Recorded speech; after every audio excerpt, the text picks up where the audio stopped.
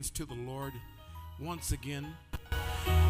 I don't know if we capture completely the significance of our worship, our gathering and our worship, what that means in heaven. I'm not sure that we always keep that before us, because when we worship, when we gather together and we worship and we give praise to God, it facilitates the will of God coming among us and manifesting on the earth. Think about this. All over the world, those pockets, whether it's a small group meeting, whether it's a family meeting, whether it's a cathedral, whether it's 10,000 plus, or whether it's 100 people, wherever worship is going up, heaven responds. Wherever worship happens, his kingdom begins to manifest. And I want you just to give God, again, praise out of your heart. Those of you joining us online, just worship him. It is amazing. And I want to say this as we worship. If you give God what's called a sacrifice of worship, he will always send fire and receive that sacrifice. Wherever you give him your heart in adoration and praise, he always responds with the fire, with the presence of heaven. Come on, raise your voice to the Lord and give him praise. And those of you that have a language of prayer, praise him today. Thank you, Lord. Thank you, Lord. Thank you, Lord. Father, we declare you have won the victory for us. And that's why we declare hallelujah. Because what you will to happen among us shall happen, because we agree and we say yes. Thank you, Father. Every fear is gone. Every poverty is gone. Every sickness has to move out of the way. Every relationship has to be healed in your presence. We thank you, Lord. We bless you. I want you to clap your hands like you just won the lottery. I want you to praise him like you just got your inheritance. I want you to bless his name like everything is paid. Bless the name of the Lord. And all God's people shouted, amen. Amen. And you may be seated today. I'm going to do something a little different today. I have been laboring with something that is, I believe, on the heart of God and so important for the church. And actually, I've been searching for words to express what I believe God would say to his church in this hour. Yeah, it's a brand new year. And if you'll just stay there for a bit, would you? I appreciate it. God has shifted the atmosphere in our nation, in our state, the place where you work, in your home. God has shifted the atmosphere. And he wants you to cooperate with that. He wants us to go with that. I'm going to share something with you today that's a bit different. And I realize that we are at the first of the year, and we're going to be preparing for one of the most significant times of the year, our first fruits. But I want to preface all of that with something that I've been needing to say, and I'm going to work with this out of the book of Malachi. Can you believe it? As one Italian friend of mine said, the book of Malachi. Amen. And would you find the book of Malachi? It's a really important book. It's the last word of God to the earth, to his people, for several hundred years before the New Testament is written. It's an incredible book, and I need to do some brief teaching, and I encourage you to take a few notes, because these notes I'm going to give you will help you in hearing the voice of God and understanding the Word of God as we go forward in this year. From the book of Malachi, I'm going to start with this one scripture, because I believe this is absolutely what God is doing. It says this, Malachi chapter 1, verse 11. If you find that, and if you can put that up for me, Ken, thank you so much. Or those of you that are back there, we appreciate all those who work in multimedia. They've been working double and triple time. Some of you don't know that. Clap your hands for them. Since we have adjusted our services and taping, they really, really go after it. And I'm so grateful for you. We didn't know how important you were going to be, how important you really are. Malachi chapter 1, verse 11. This is a verse I want us to we're going to work with this for a little bit, and even some more. And I'm going to need you to put on your student hat, put on your learning cap, put on your revelation understanding, and ask the Lord, I need to see what I've not seen before, and I need to be able to do what I've not done before. But revelation is when God, the word really means to pull back the drapes so you can see. Malachi chapter 1, verse 11.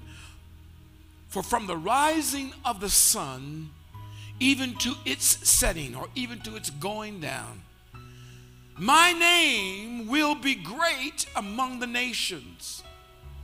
And in every place, incense is going to be offered to my name, and a grain offering that is pure. For my name will be great among the nations, says the Lord of hosts.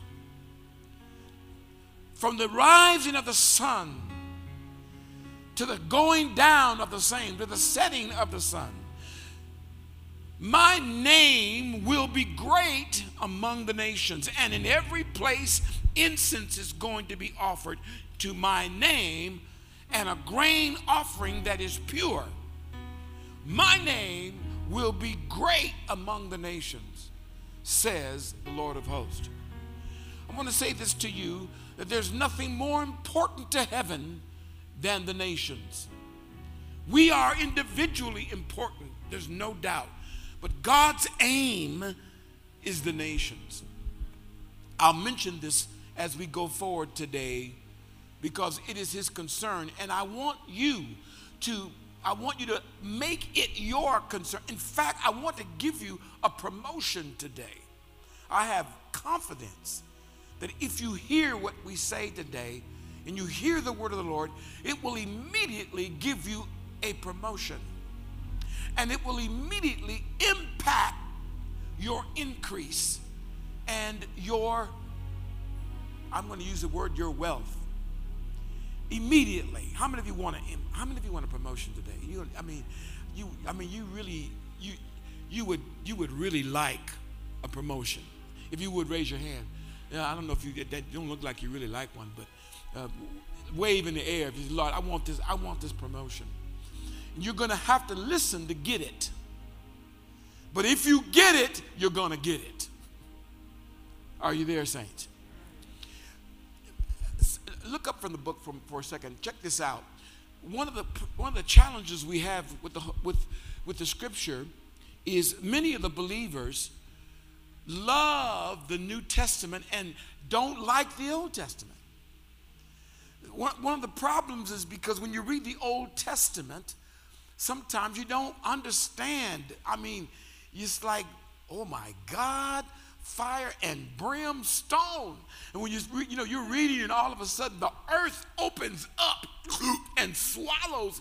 I mean, in the Old Testament, it's graphic, and a lot of times believers feel more comfortable reading the New Testament. I mean, they might read the Psalm, but even when you read the Psalm, you get a little violent. It gets violent, right? David says, rip their heads off. David says, break their teeth out of their jaw. I mean, it's amazing. The Old Testament is like in your face. I'm going to give you something that will help you understand, and God needs to help us to be able to understand that both of them are his word, and one without the other is not a complete.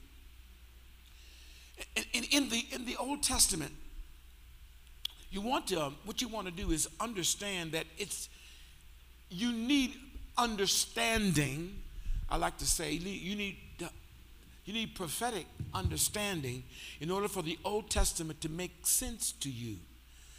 The book Malachi specifically is a book of correction and promises.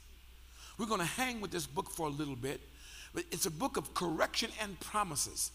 And you need to understand that when God wants to bring correction, it's so that he can do everything he wants to do. One of the great things in your life is to be corrected. In fact, Proverbs said, if you don't respond to correction, in chapter 12, verse 1, says you are stupid. Wow. And God has to correct his people because he wants them to, first of all, understand something. His very beginning of this book tells them where my focus is. He's writing this to the people of God, but he said, he looks at the whole scope of all the world and the whole creation. And he says, from the rising of the sun to the going down of the same, my name will be great among the nations. And in every place that worship goes on, incense, in every place that worship is happening, in every place that incense is offered in my name. By the way, your prayers and your singing are like incense to God. When you pray and when you sing, when you worship, it's like burning incense unto the Lord. And he either accepts it or he does not. When you pray, when you sing, and even, I know this, even when you give, it is like an offering unto the Lord. In the Old Testament, the Lord would do this, but they would have to bring their burnt offerings. They had to offer something alive, something that cost them something. And they brought it and they burnt it on the altar unto the Lord, and the smoke went up. And if it was accepted, the smoke kept going up. But if it wasn't, the smoke was in your face. This is what we get even with the first two sons. This is what we get with them, Cain and Abel. And God is saying something to Israel here that's extremely important. He said, my name, and I want you to get a hold of this today, my name will be great among the nations, and in every place where incense is offered and grain offering is pure. Interesting phrase, where the grain offering is pure. He's not only talking about the grain itself, but the way in which it's given. When it's pure, my name will be great among the nations. Wherever there is worship and wherever there is pure offering, my name will be great. I will show how great I am wherever offering is given, wherever praise is given. It makes me want to ask you a question: how much of that is going on in your house? Makes me want to ask the question, how much praise is coming out of your lips? How much worship comes forth from you? Or is this the only place? Is this the only time that you worship? When God says my name will be great, that alone ought to get you excited, because if God's name is great, everything else is subdued to that name. Everything bows to that name. Everything obeys that name. Everything that is not like that name has to go. When his name is made great, his presence is great. And when his presence is great, his will is done and his kingdom comes. And God is speaking to Israel, giving them correction. Say correction. It's an amazing thing. That's prophetic language, it really is. But we need to understand it, because it's really meaningful. The Lord wants to tie together for you this morning this Old and New Testament picture. In fact, I want to give you this right quick. When the New Testament is written, well, let me do it this way. When the early church sat, and when Jesus rose from the dead, Lord have mercy. Can you understand what kind of commotion that would have made when this popular person, everybody who knew about this name, either it was in infamy or it was famous. And by the time the crucifixion happens, everybody knows who Jesus is. His name is talked about high or low, from left to right, up and down. Everybody knows that name. When he's crucified, it's scandalous. And when they finish crucifying him, maligning him, defaming him, Lord, disrespecting him, torturing him, and then cheering about it, laughing about it. At the cross, you see this going on. That the soldiers are laughing at him, King of the Jews. Yeah, right, King. Look, take this king out. With his thorns pressed down in his scalp, 2 or 3 inch long thorns pressed down in his scalp, blood running down, no place on his body that probably wasn't bloody, because I already beat him all night, let alone the cat of 9 tails that rips his flesh open. And he said, it's a bloody mass. Hey, it's a shame. They've stripped him of his clothes. They've revealed him, and it's the worst kind of way that you could die in that day. Some of us don't understand that crucifixion was perfected by the nations. They wanted to keep a man alive as long as they possibly could and help him suffer as long and hard as he could without dying. It was meant to be torturous, treacherous. And so his name was defamed. And everybody was screaming and hollering, yes. And all that hated him, they were so happy.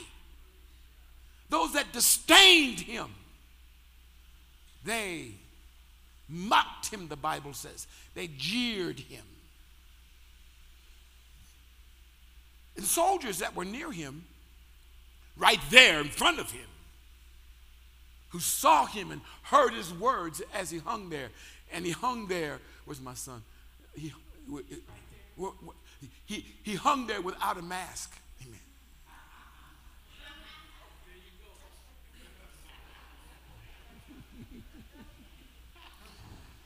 Amen.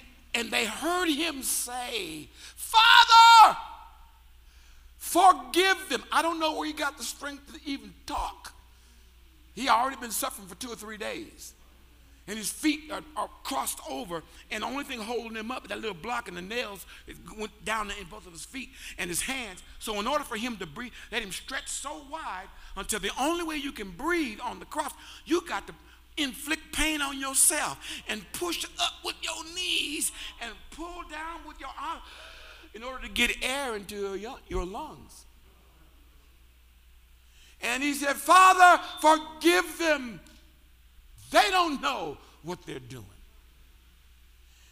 And then the Bible says, into your hands, he says, do I commend my spirit. And he gave up the ghost and he died. So by that time, everybody's like, their hope is crushed. All those 3 years they'd worked with him they believed that he would bring about a better rule, a better government, a greater freedom, a release from tyranny,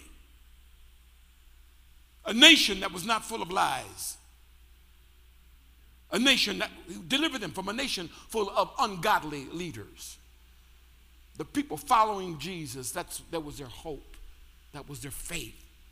By the time he dies, they're looking at him, his mother, his disciples, and they're thinking it is over. Tap your neighbor and say, but it ain't over till it's over. Tap somebody else and say, it might really be looking bad. Tap and say, it might be looking real bad. It might be the 12th hour.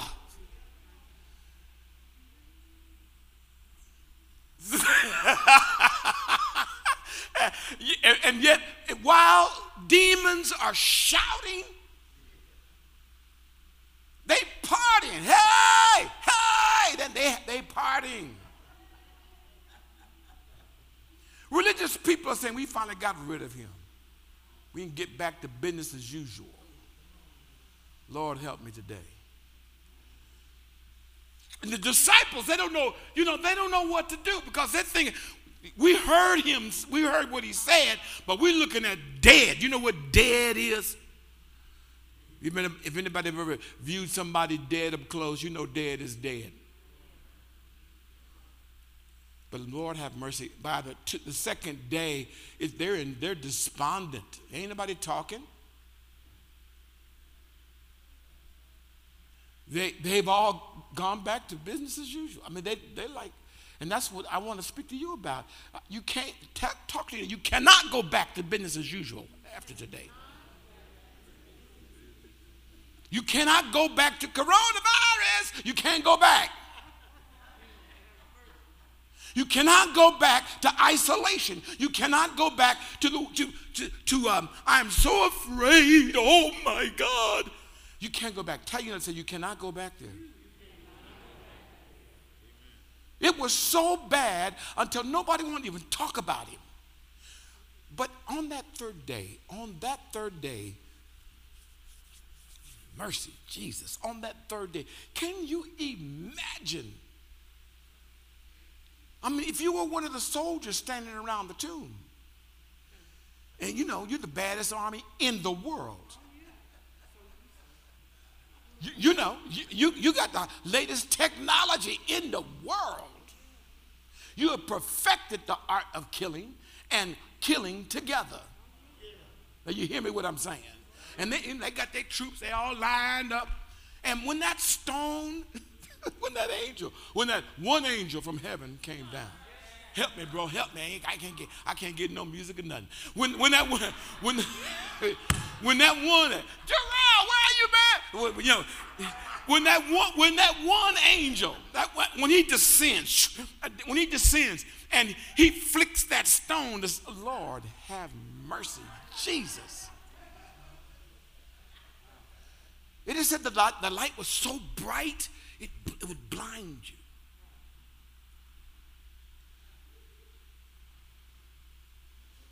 Okay, I'm eating up my time. Hey, bro, what's up? I ain't even giving you what I'm gonna give you yet. When he is in the grave, we get a glimpse of what is happening to Jesus from the prophets of when he was in the grave. Just a glimpse of that.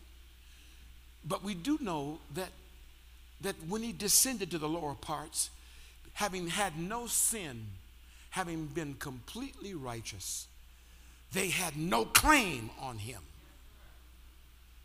They could not hold him. It was a legal issue. There was no sin. The only sin he identified with is yours and mine. There was none of his own. And therefore, Satan could not hold him, and death could not hold him. So what looked absolutely hopeless was just the beginning of what God was going to do. By the time he raises from the dead, you know, people had to go, no, he didn't. No, he didn't. Oh, I'm good, baby. I'm good. I'm good. I'm risen. I wanted you to get this because most of us don't get it. The New Testament church, it was, I can't say that, not in this crowd. It was so spectacular that people would go, no, I ain't gonna believe it. I ain't gonna believe it till I can put my hands in his wound. I'll believe it if I put my hands in his side, in his wounds, then I'll believe it. So they all in the room, and Jesus shows up. He was like, beam me down, Scotty. And he shows up, and they're like, oh, I wish I could have seen your face if the Lord would have done that to y'all. I wish I could have seen your face. And Thomas, he's like, oh. And Jesus, come here, Thomas. And it's so practical the way he says it. Come here, put your hands in here. Stick your hands in my wounds. They don't hurt. Stick your hands in my side. It don't hurt. And Thomas, he's on his knees. Oh my God, my Lord, my God. Oh. And he's thinking, I was so stupid. You told us, but you actually did it. So what you're looking at when you read the New Testament, all they have is the Old Testament scriptures. They don't have the letters yet. It took a few decades for them to get the letters. There's nothing but the Old Testament. So when they worshiped, I'm talking about the early church right after Jesus' resurrection, they had to go back to the Psalms. They had to go back to what David had written. They had to go back to prose, poetry, scripture, psalm, proverb. They had to go back to those. That's what they would worship with. And when you get, and they were still trying to do what we did. They were trying to interpret what did the prophets mean. What did the prophets mean? Oh my God, that's what they meant. Oh my God. And they started finding Jesus in the prophecies. Okay, so, all right, check this out. We're going to get it done. We're going to get the first part done anyway. Tiff, I know. So I got to give you 3 rules. I got to give you 3 rules right now.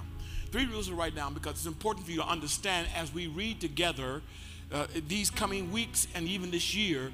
You need to understand this about the Old Testament. In the Old Testament, we have some parts of the Old Testament that come to the cross and they end.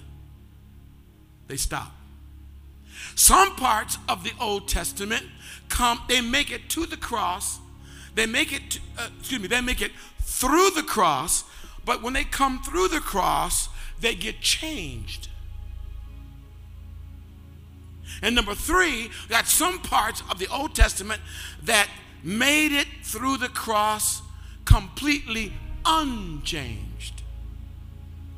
And you want to have discernment and wisdom when you read the scripture to understand this. It's going to change the way you read the Old Testament.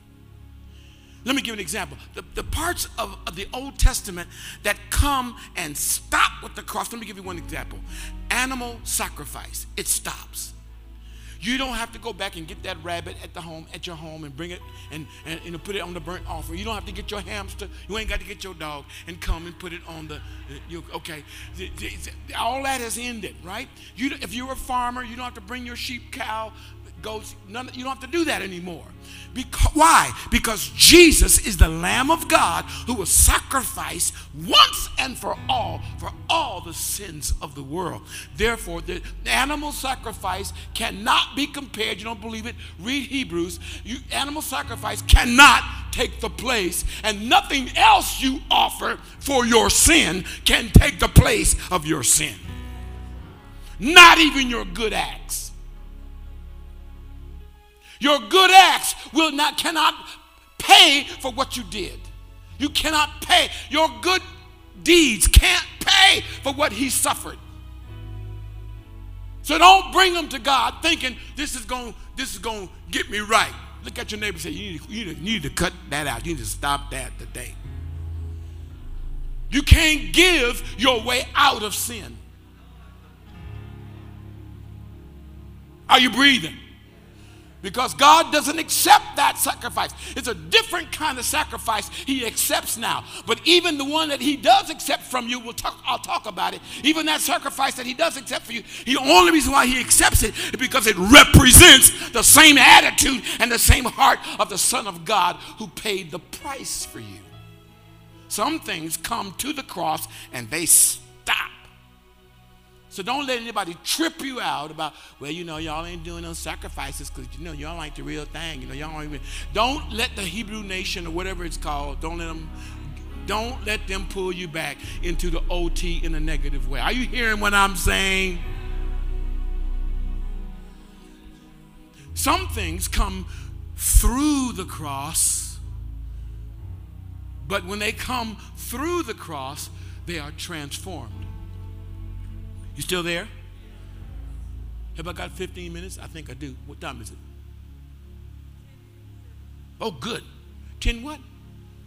Okay, good. All right, some things come through the cross, but when you make it through the cross, they are transformed.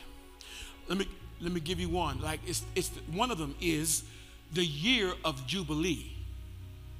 See, the year of Jubilee in the Old Testament was every 50 years, all bets are off. All slaves go home. All workers go back to their families. All debts are canceled. Excuse me. Are you breathing here? It means if you owed money, and they can only hold that debt for 50 years. Hello? And if you are indentured, and that is if you owed a debt and you had to go into service for that debt, that when they said service the debt, they mean you had to go work for somebody. And your money, they would take care of you, but the income would be paying down your debt. Are you all breathing? That's a different kind of slavery. By the way, that was still practiced in the New Testament times when the New Testament was written. Some things come through the cross, but they are changed. Well, the year of Jubilee changed from every 50 years to every day. Because Jesus said, when I come, I'm representing the acceptable year of the Lord. That's referring to the year of Jubilee. In other words, if you will believe in me, I will take care of your debt. If you'll believe in me, I will get all your bills paid. If you will obey me, everything held against you will be dropped. If you believe in me, everybody goes home. All families come back together again. All slaves, bye-bye, if you believe in me. Because what the cross did, it bought the acceptable day of the Lord. Every day of your life, God has issued you freedom for everybody who obeys him. Now the year of Jubilee is not every 50 years. For us, it's every day. Look at your neighbor and say, it's supercharged, it's every day. And if you're not taking advantage of that, that's not his fault. The third thing in our understanding of the Old Testament, some parts of the Old Testament made it through the cross completely unchanged. The example I want to give you here is actually Amos 9 and Acts 15. It is worship. What God did, he gave David a glimpse of what he wanted worship to be. And David instituted that worship in the tabernacle. In fact, it was 24-hour worship. He got people that in shifts, the Levites, he put them in shifts. And they would, when one shift would stop, another shift would come on. And they would be continually offering praise and thanksgiving and praise and thanksgiving in the temple of God. And God would manifest himself and the blessing would come upon the nation. David, he understood it. And David, in fact, when you get to the Acts 15 and 18, they are actually prophesying about God restoring the temple worship of David. It doesn't mean the very house. It means that the people of God would be continually and constantly giving praise to his name. And that's where we get to Malachi. When the Lord says to Malachi, y'all have forgotten what I'm going to do. He said, wherever giving is, and wherever a perfect offering is given, wherever incense comes, my name will be great. It is the will of God that in every local gathering to his name, be it a house or be it a cathedral or a place of worship, wherever his name is worshiped, wherever giving takes place. Let's read it again. It's Malachi chapter 1, from the rising of the sun. Say, from the rising of the sun. This is what David did. From the rising of the sun till the what? To the going down, to the setting of the same. His name will be great. And check this out. Underline this. His name will be great among the nations. So I'm going to say this to you because I don't have much time left. The purpose of God blessing your life is so the nations can know who he is. Look at your neighbors that God wants to bless you and make you an advertisement to the nations. Nah, you didn't understand what I just said. I'm going to say it one more time. I said the purpose of God is to bless you so much until when you confront the other nations, they want to know, who's your God? Let's try it again. God wants to bless his people so much until the nations are jealous and they say, how are you doing this? Who is your God?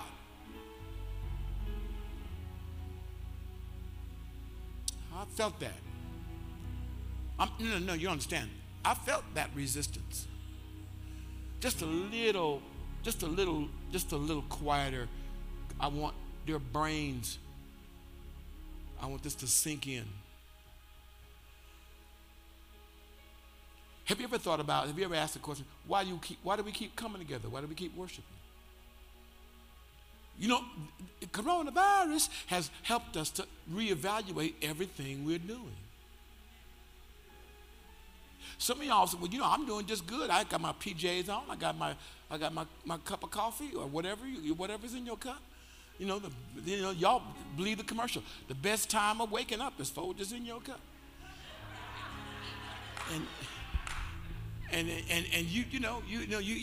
if you really want to be great, have Folgers in your cup, and then turn on your little iPhone or your little computer, and you see people worship, get a little word. Have you ever wondered why? Have you ever asked the question, why do we keep gathering? Why do we keep doing this? So I believe this is a great answer. And by the time I'm done with these in the next 2 or 3 times, I think you're going to get it. From the rising of the sun to the going down of the same, my name, look at your neighbor and say, his name will be great among the nations. In every place incense is going, to be offered to my name, and a grain offering that is pure, for my name will be great among the nations. You know, saints, I think we've not understood the importance of our not only coming together, but our worship unto God, and what that does in the atmosphere, what that does for the region, what that does for the city, what that does for you. We keep coming together. We keep offering. We keep offering. We keep offering. Why? Because God's name wants to be great in this house. A great name. I can't go there yet. I won't do that. I won't do that because it'll take me too long. So check this out. So the Lord said, I need to give you some correction. And please understand, when God brings judgment in the Old Testament, please understand this. You got to read it differently, with different eyes. Whenever God brings judgment to the people of God, it's not condemnation. Whenever God brings judgment, it's correction. It is discipline. Whenever God brings correction or judgment, it's discipline. Why? Because God wants to make his name great among us. Wherever you are not like Jesus, his name won't be great. Wherever your relationships are not like Jesus, his name is defamed. Wherever your lifestyle is not like Christ, you are defaming the name. Because your purpose is to make his name great. You are born to make God's name great.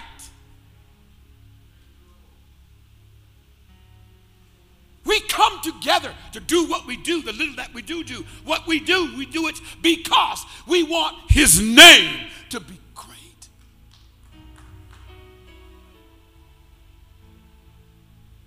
That's the only reason why anybody else ought to want to come to be in this midst, is because God's name is great there.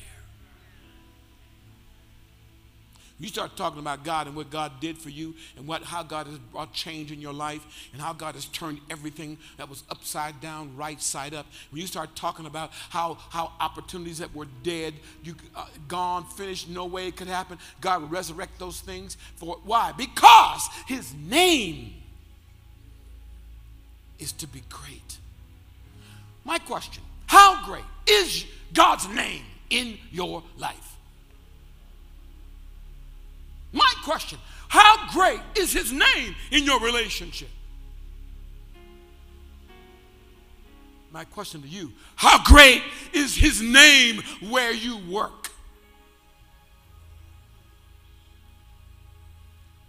Are you still breathing? So keep this in mind, write it down. Whenever God brings correction, it's because he wants to bring discipline. God's judgment on his people is never condemnation. Jesus is already risen from the dead. God doesn't have to pour out wrath upon you because he already did on Christ. Look at your neighbor and say, whew, wipe your forehead, because you know some of y'all know what you deserve, right? Why are you not consumed? He said, I change not, therefore you are not consumed. Why are you not consumed? Because God has already punished Jesus. Stay with me. Almost there. Check it out. So judgment must begin at the household of faith. That's what the New Testament says. Judgment must begin at the household of faith. Say it.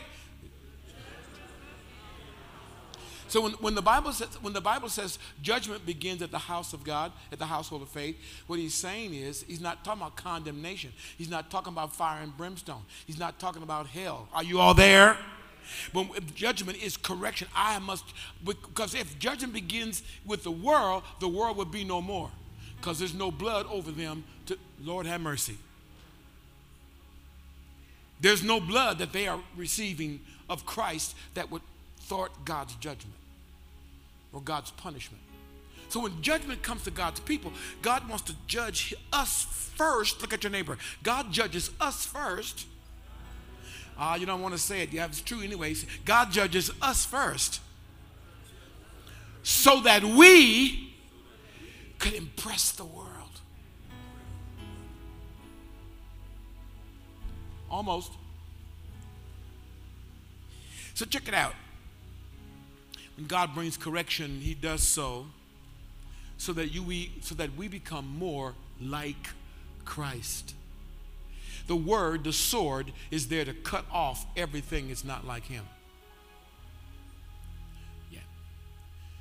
What God wants is a people that's like him. He wants a folk, a nation. He calls us a royal nation.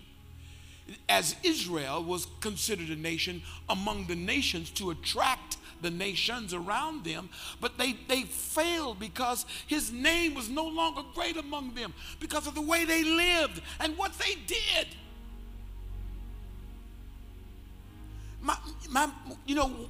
Our neighbors, I grew up in a neighborhood where everybody knew everybody. Everybody knew everybody's kids. They knew your mama and your daddy. And when you cut up, you were making your family name look bad. And because we were in relationship, they're going to whoop your tail from one side of the block all the way down. Who that? Boy, that Walters boy, what you do? Pat, you know what I mean? And when your parents weren't mad, and when nobody calling child protective services and child abuse, and they did not whoop you. They did not whip you with nothing. Very rarely they ever use their hand. He go get something or make you go get something. Anybody know what I'm talking about? Is there anybody who grew up in a generation that got your behind blistered, and when you went to school you wouldn't dare show nobody your blisters? Talking about she abused me. No, that wasn't going to happen.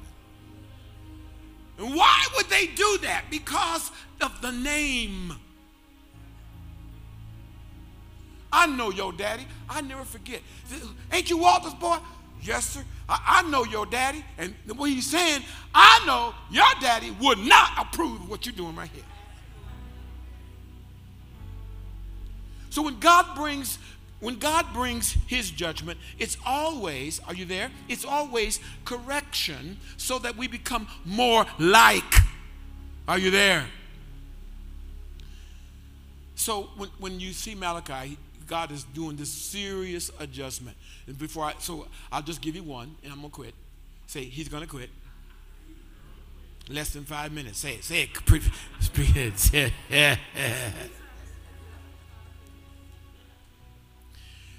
Write this down. Sometimes in our giving, by the way, he starts correcting them because their offerings are subpar.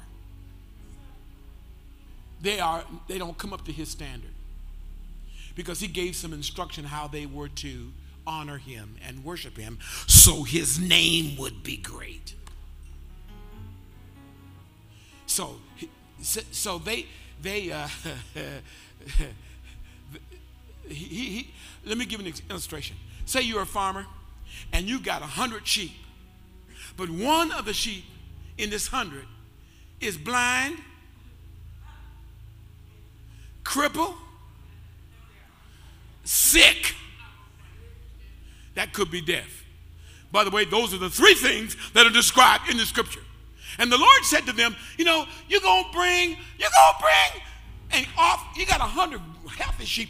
You're going to bring the one that's blind, crippled. You're going to bring that. He can't see. And you're going to bring that sheep and offer it to me. Wait, guys. Almost done. I want you to see this. It's chapter 1, verse 14. He said, but cursed be the swindler who has made a male in his flock and vows it, but sacrifices a blemished animal to the Lord. For I am a great king. says the Lord of hosts, and my name is feared among the nations. Are you there, saints? And he goes on and he says, you're going to bring a lamb that's blind? 100 sheep. Which one you going to offer to God? Well, I'm going to offer the one, he can't see well. He don't walk real straight. And he's sick. Then he says, try offering that to your politician. Oh, you didn't believe? You don't believe it? You don't believe it? Go to the scripture. I didn't believe it either. I said, oh my God. Seriously, did he say that? Really, Bishop, did he say that?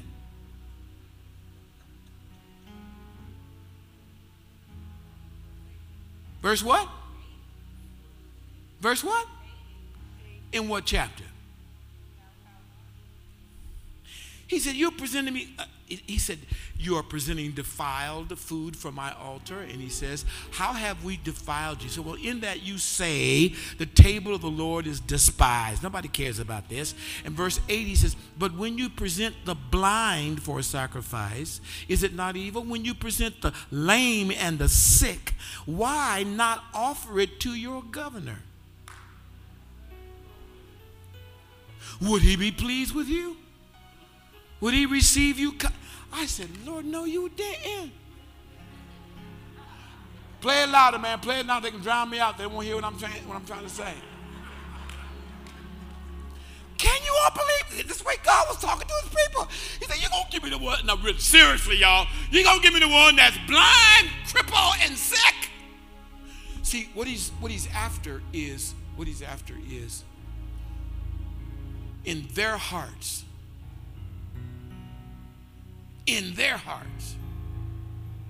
his name was no longer great. Because every offering is a reflection of my heart. Are you all breathing? I cannot wait to tell you what I really want to tell you. I just can't tell you today. So here's what I want. That's what I'm going to stop with today. Oh my God, he going to stop? Yeah. What I want to stop with is this. When the Lord writes to Malachi, when he writes to them, he is bringing correction because he wants his name to be great. Because his name is great. It's just not great among them. And you know what? He can't bless them because the way he blesses them is by honoring what they present to him. And he blesses them in such a way that all the other nations are going, man, forgive me for just an ounce if I say to you, some of you have not gotten this principle because maybe you didn't get it in school, but one of the reasons why these United States of America is such a great nation is because of the past offerings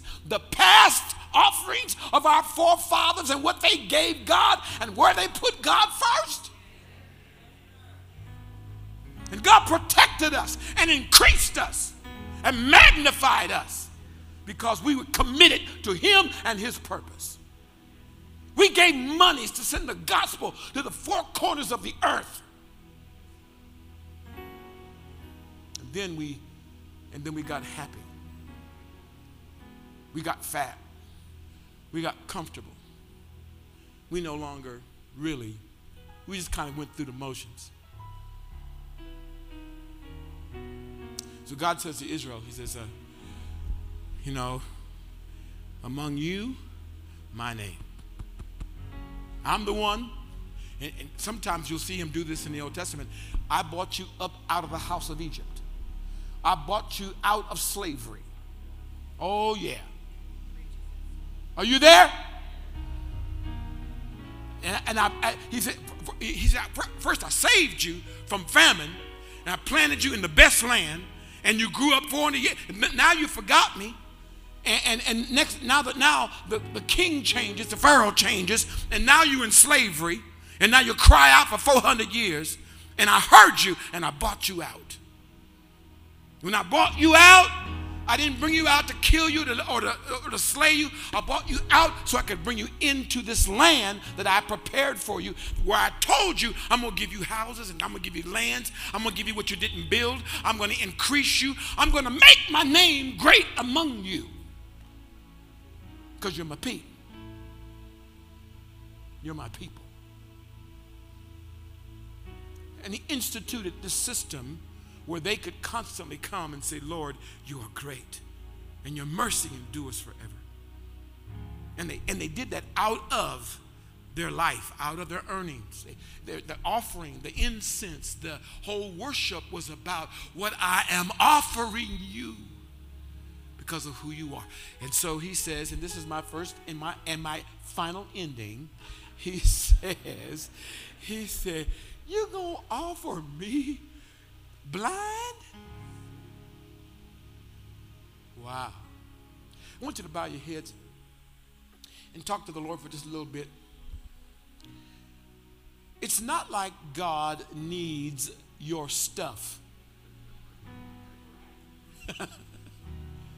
You need your stuff. But God, in order for him to be to you who he says he is, we remind ourselves. I'm going to tell you in a few weeks. I'm going to tell you about that book, a book written about you that do this right, a book that's written with your name in it about those that do what I'm talking about, that do it right, and what God does as a result of your name being in that book.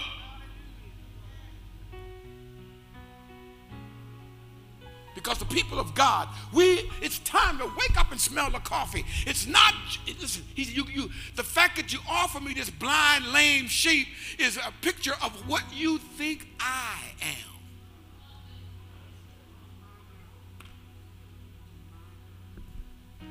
And ladies and gentlemen, please understand, those of you online, get this, please. When the Bible starts talking about giving and offerings, it's not just the substance of what you offer. It is your life. As your head is bowed, I'm asking you a question. What are you withholding from God? What have you forgotten about him? What are you holding against God? Whatever it is, he's not guilty. He's risen from the dead. I want you to change your mind about this, because God's after a people who live this way. The name of this is the power of giving all. The power of giving all. God must think it's important because he takes a whole book to address it. And so I want you to live with that as your head is bowed today. And maybe you could reconsider before the Lord the complete offering of yourself, your life, owning nothing. Maybe you could consider that everything that I have, every blessing with which I've been blessed, is to make his name great. Wait, it's bigger than that. When his name is great, the nations get attracted to you. He said, I'm just one person. Yeah, but you have no idea what those who are of other nations who are watching you, or what God wants to bring into your influence. Father, in Jesus' name, I thank you today for through the years, you have made this a house of worship. You've made this a house of giving, a house of sacrifice. And Lord, we are regathering together, and we are reconsidering our ways. Forgive us, Lord. Forgive us for holding you suspicious of anything negative. Forgive us, Lord, of thinking of ourselves first before we remember you. Lord, would you help us to prepare us this season for the greatest year of our life? It's your hand that brought us through this awful disease and this awful pandemic. And we enter into this year fasting and praying, reconsidering our ways, rethinking what we own, what we don't. I'm asking, Father, that you would make your name great again in this house. Make it so great that they can't help but flock to your presence. Make the light so bright they see it far and wide, every echelon, every mountain, they see it. And I thank you, Lord, for hearts that are repentive, that change because of this. Let the power of giving all come to every person. Let there not be one feeble one among them, not one. Let your blessing rest on those who say, yes, Lord, no more blind, lame, and sick worship, service, or offering. In Jesus' name I pray. Amen.